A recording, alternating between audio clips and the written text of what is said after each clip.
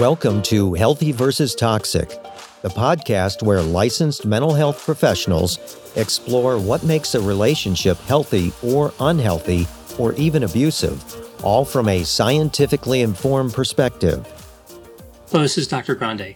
Today's question asks, what are the signs that someone is repulsed by you? So a while back, I released a video called The 5 Signs Someone is Attracted to You. And one of the questions I received as a result is kind of look at the other side of that, right? What about repulsion and disgust, which is a fair question. So repulsion is when somebody acts on the emotion of disgust. It's a strong sense of aversion. So repulsion is what happens because of disgust, some of the time. Other times somebody may feel disgust, but not react to the point where they're repulsed. Now, disgust can be considered a form of behavioral loss aversion that protects resources, including the integrity of one's body. So it serves a purpose. There are many theories about how many types of disgust there are, but essentially, if we look at the literature, it all comes down to 2 types, physical and moral disgust. Interestingly, we see it argued in the research literature that moral disgust is actually a separate emotion from physical disgust. Sometimes moral disgust can be referred to as contempt. Now, contempt is distinct from physical disgust in a few different ways. It's felt exclusively toward human beings. It implies a sense of superiority. There are pessimistic feelings there about the possibility of that person bettering themselves. And we see a detachment from the person, from the object of the disgust, an avoidance driven by detachment, not driven by fear. Disgust is different. It can be directed at a number of possible targets. It implies contamination sensitivity, a fear of contamination, and avoidance driven by fear. So I'm going to answer this question about how can you tell if somebody's repulsed by you by looking at the 10 signs that somebody is repulsed by you. Throughout this video, for the sake of clarity, I'm going to use a person A, person B scenario. So person A is the person who is thought of by person B as being disgusting or repulsive. So person B is repulsed by person A. Technically speaking, person A is the repellent, right? That's what we call somebody who's repulsive when we talk about it from a scientific point of view. It doesn't sound great, but it's the technical term. They are a repellent. Just to create a little more clarity, I'm making person A male and person B female. And this is simply so I can make a distinction using the pronouns he and she and him and her instead of referring to everybody as they, which becomes confusing when trying to illustrate the points I'm going to illustrate in these 10 signs. Now, before I go into the signs, I'm going to cover a few factors that it's important to keep in mind when evaluating signs like this. The first factor would be baseline behaviors. Some people look like they are repulsed by everybody. They tend to be disgusted by everybody. So they're going to manifest what appears to be the signs of repulsion. Whenever evaluating somebody else's behavior, you have to know what they're like normally. If somebody always screams and runs away when somebody else approaches them, if they do that to you, it might not be related to anything specific about you. The second factor is sensitivity. Some people are very aware of what people are doing around them, so they're going to perceive a lot of nonverbal communication that may not signify anything. And they may distort both nonverbal and verbal communication. So if person A tends to believe that other people feel negatively toward him, when he encounters person B, he'll think the same thing of her. Having this tendency is associated with low self-esteem, depression, anxiety, high neuroticism, vulnerable narcissism, and the construct of the highly sensitive person, which is not a mental disorder. It's just a set of traits that are studied in the research literature. And we also see a number of other mood states and personality traits associated with this tendency. The third factor to keep in mind is the difference between repulsion and someone just being uninterested. If person B finds person A unattractive, that's not the same thing as being disgusted by person A. Sometimes the signs of a lack of attraction are similar to the signs of disgust, contempt, and repulsion. When I go through the signs, I'll try to illustrate how one might be able to differentiate this kind of neutral stance from something like disgust. So now let's take a look at the 10 signs that somebody might be repulsed by you. So sign number 1 is physical proximity. This is one of the more obvious signs of repulsion, but it can manifest in a few different ways.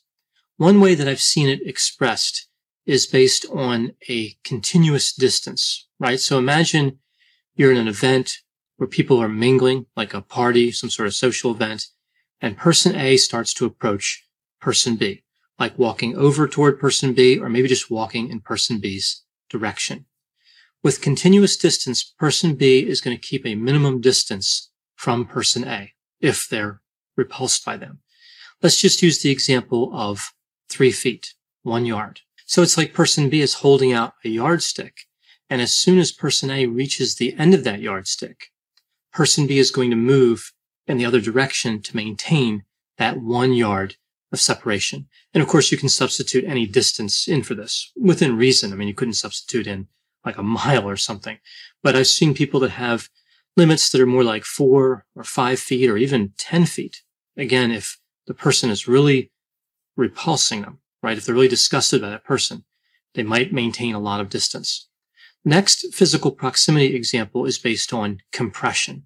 So with continuous distance, that 1 yard again is always maintained. With compression, instead of holding a yardstick, it's like person A is holding a spring that's 3 feet long. So as person A gets closer than that 3 feet, that spring starts to compress. The way we see it manifest is like tension, just like we would see a spring physically compress. We would see the tension as it builds potential energy. Well, person B compresses as she looks to release the energy, right? She's looking to reestablish that distance of 3 feet or create even more distance. So as person A is talking to person B, as that tension builds for person B, she eventually walks off in the other direction, unnerved. So sign number 2 is a failure to engage. So at this sign, somebody simply doesn't engage in a meaningful interaction with another person. So if person A and person B are in a social situation, person B is not even going to make eye contact or initiate any type of conversation. If person A walks up to person B and says something casual like, "How are you?" or some other small talk, person B looks away or says something dismissive. This one makes person B look a bit condescending and arrogant. This one is also fairly obvious and can tend to get a bit awkward. It's not the best way to handle that feeling of disgust. I saw a situation like this where person B, so to speak, looked at her watch as person A was talking to her, and person A became upset and asked her if she was ignoring him. And she pretended like she didn't see him even when he was standing there the whole time. And then she kind of stopped looking at her watch and said, "Oh, I didn't see you standing there," when it was fairly obvious that she did.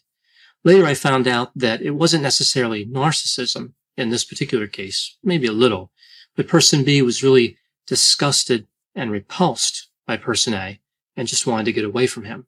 So sign number 3 is rapid, unnecessary disengagement. So what do I mean by this?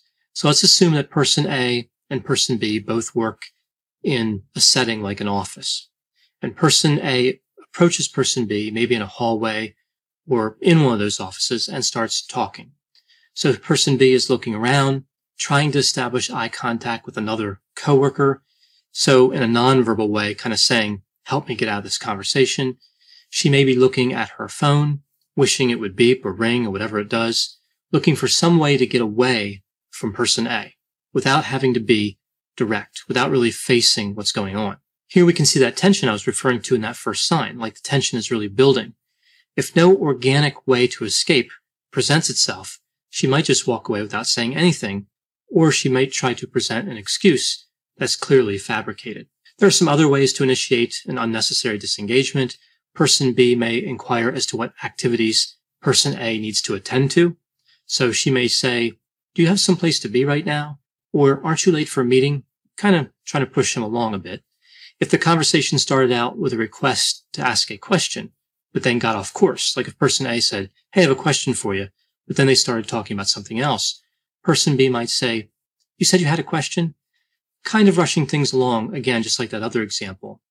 Hi there, I'm Heather Drago. And I'm Sarah Saunders.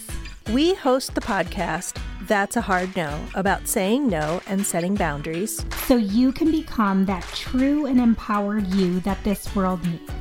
Saying no isn't just okay.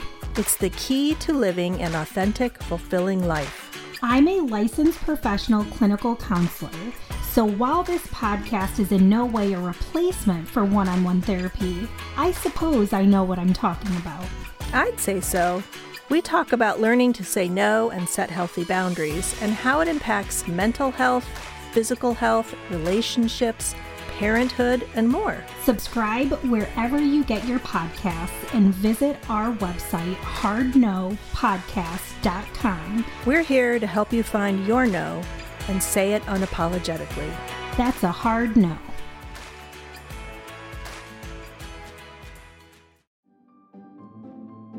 Greetings from Evergreen Podcasts. We're rolling out a listener survey and we want to hear from you. The information in the survey will help us gather statistics and in turn make our shows more appealing to advertisers.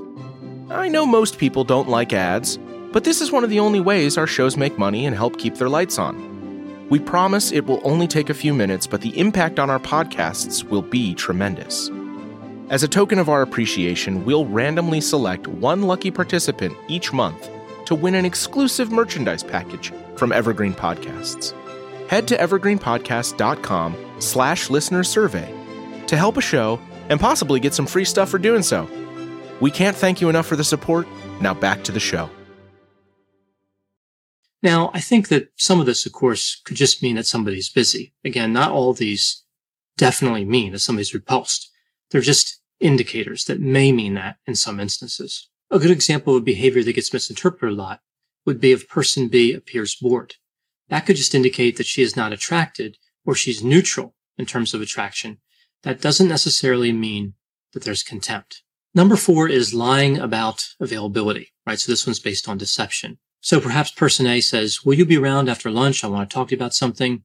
And person B says, no, I have an appointment after lunch, when really there is no appointment. So person B will always be occupied when person A is inquiring. It is actually an effective way of maintaining distance, but again, deception isn't always the best way to handle these types of feelings. Number 5, also kind of based on deception, pretending to be on a cell phone or otherwise distracted by some sort of technology. I've seen some pretty uncomfortable instances of this, including one where person B was pretending to talk on a cell phone, and a third person, a bystander, who felt that person B's behavior was narcissistic, called that phone, right? So it rang while she was pretending that she was talking on it. And it was very obvious that she wasn't talking on it. There was another situation where person A was standing at a counter and person B was at a desk behind the counter. And person B said that she had a message coming in that she had to attend to, like an instant message or something like that.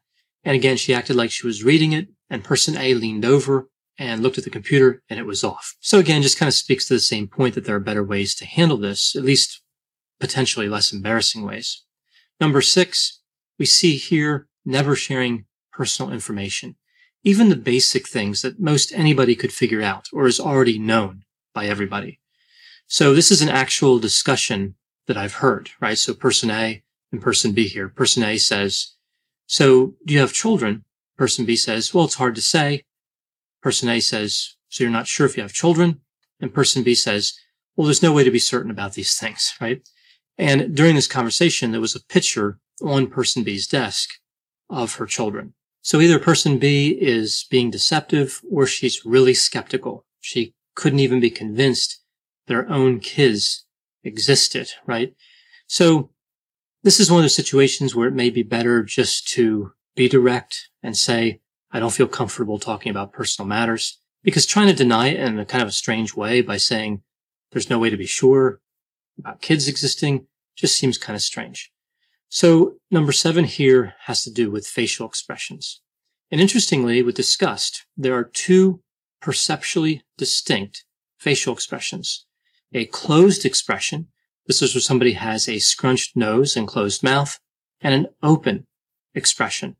This is where somebody has a scrunched nose, but their mouth is open and they have a protruding tongue. If somebody's making that facial expression when you walk up to them, that's a pretty good sign that they are repulsed. Moving to sign number 8, this sign has to do with a situation where person A is perceived by person B as having done something morally wrong. If person B is sensitive to physically disgusting stimuli, like spoiled food, rodents, insects, or pathogen-bearing substances, it's likely she would also be more sensitive to moral transgressions. So the physical disgust seems to be connected in some way to the moral disgust. Sign number 9 is if person B has a negative body image of themselves. This is actually associated with higher self-disgust, higher disgust propensity, and higher disgust sensitivity. If somebody has a negative body image, they're more likely to see others as disgusting. So that brings me to sign number 10. Now this one is fairly obvious, but it's something that's supported in the literature, so I want to try to include it in this list. And this is nausea and vomiting. And I've actually seen this a couple of times, specifically related to disgust. Both instances involve someone who was malodorous, right? So this one's actually a fairly good indicator that somebody's disgusted. The fact that person B is repulsed by person A doesn't really tell us anything definitive about the personality structures of either person. It could be that person A is narcissistic, obnoxious, unpleasant, so it makes sense that person B would be repulsed by him. Or it could be that person B is narcissistic and she feels like she's too good or superior to engage with people she doesn't consider elite. Both people could be narcissistic. Person A may want to appear disgusting in an effort to drive person B away.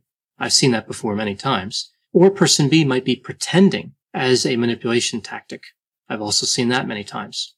So we see a lot of possibilities when we observe repulsion, disgust, or contempt. So if you walk up to somebody at a party and they refuse to make eye contact with you or say anything to you as they pull out their cell phone and pretend to be making an appointment, all the while scrunching their nose, walking away from you, only to vomit a moment later, you may want to consider the possibility that that person is repulsed by you.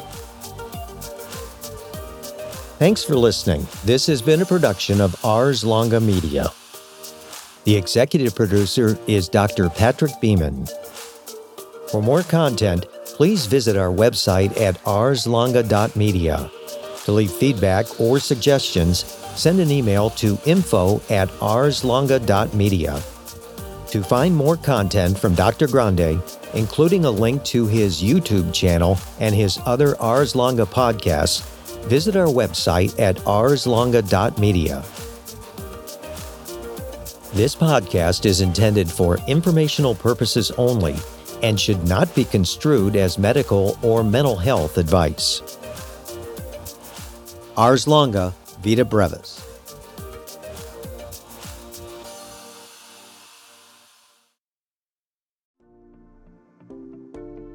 Welcome to the Bravery Academy. My name is Emma Ferris and I'm your host. This podcast is crafted to share the stories of courageous individuals who have overcome adversity and found the courage to live their best lives. We'll explore the science of well-being, courage and connection, and interview top thought leaders, game changers, and survivors. It is from these stories that we learn what resilience is, how to heal, how to recover, and how to be brave.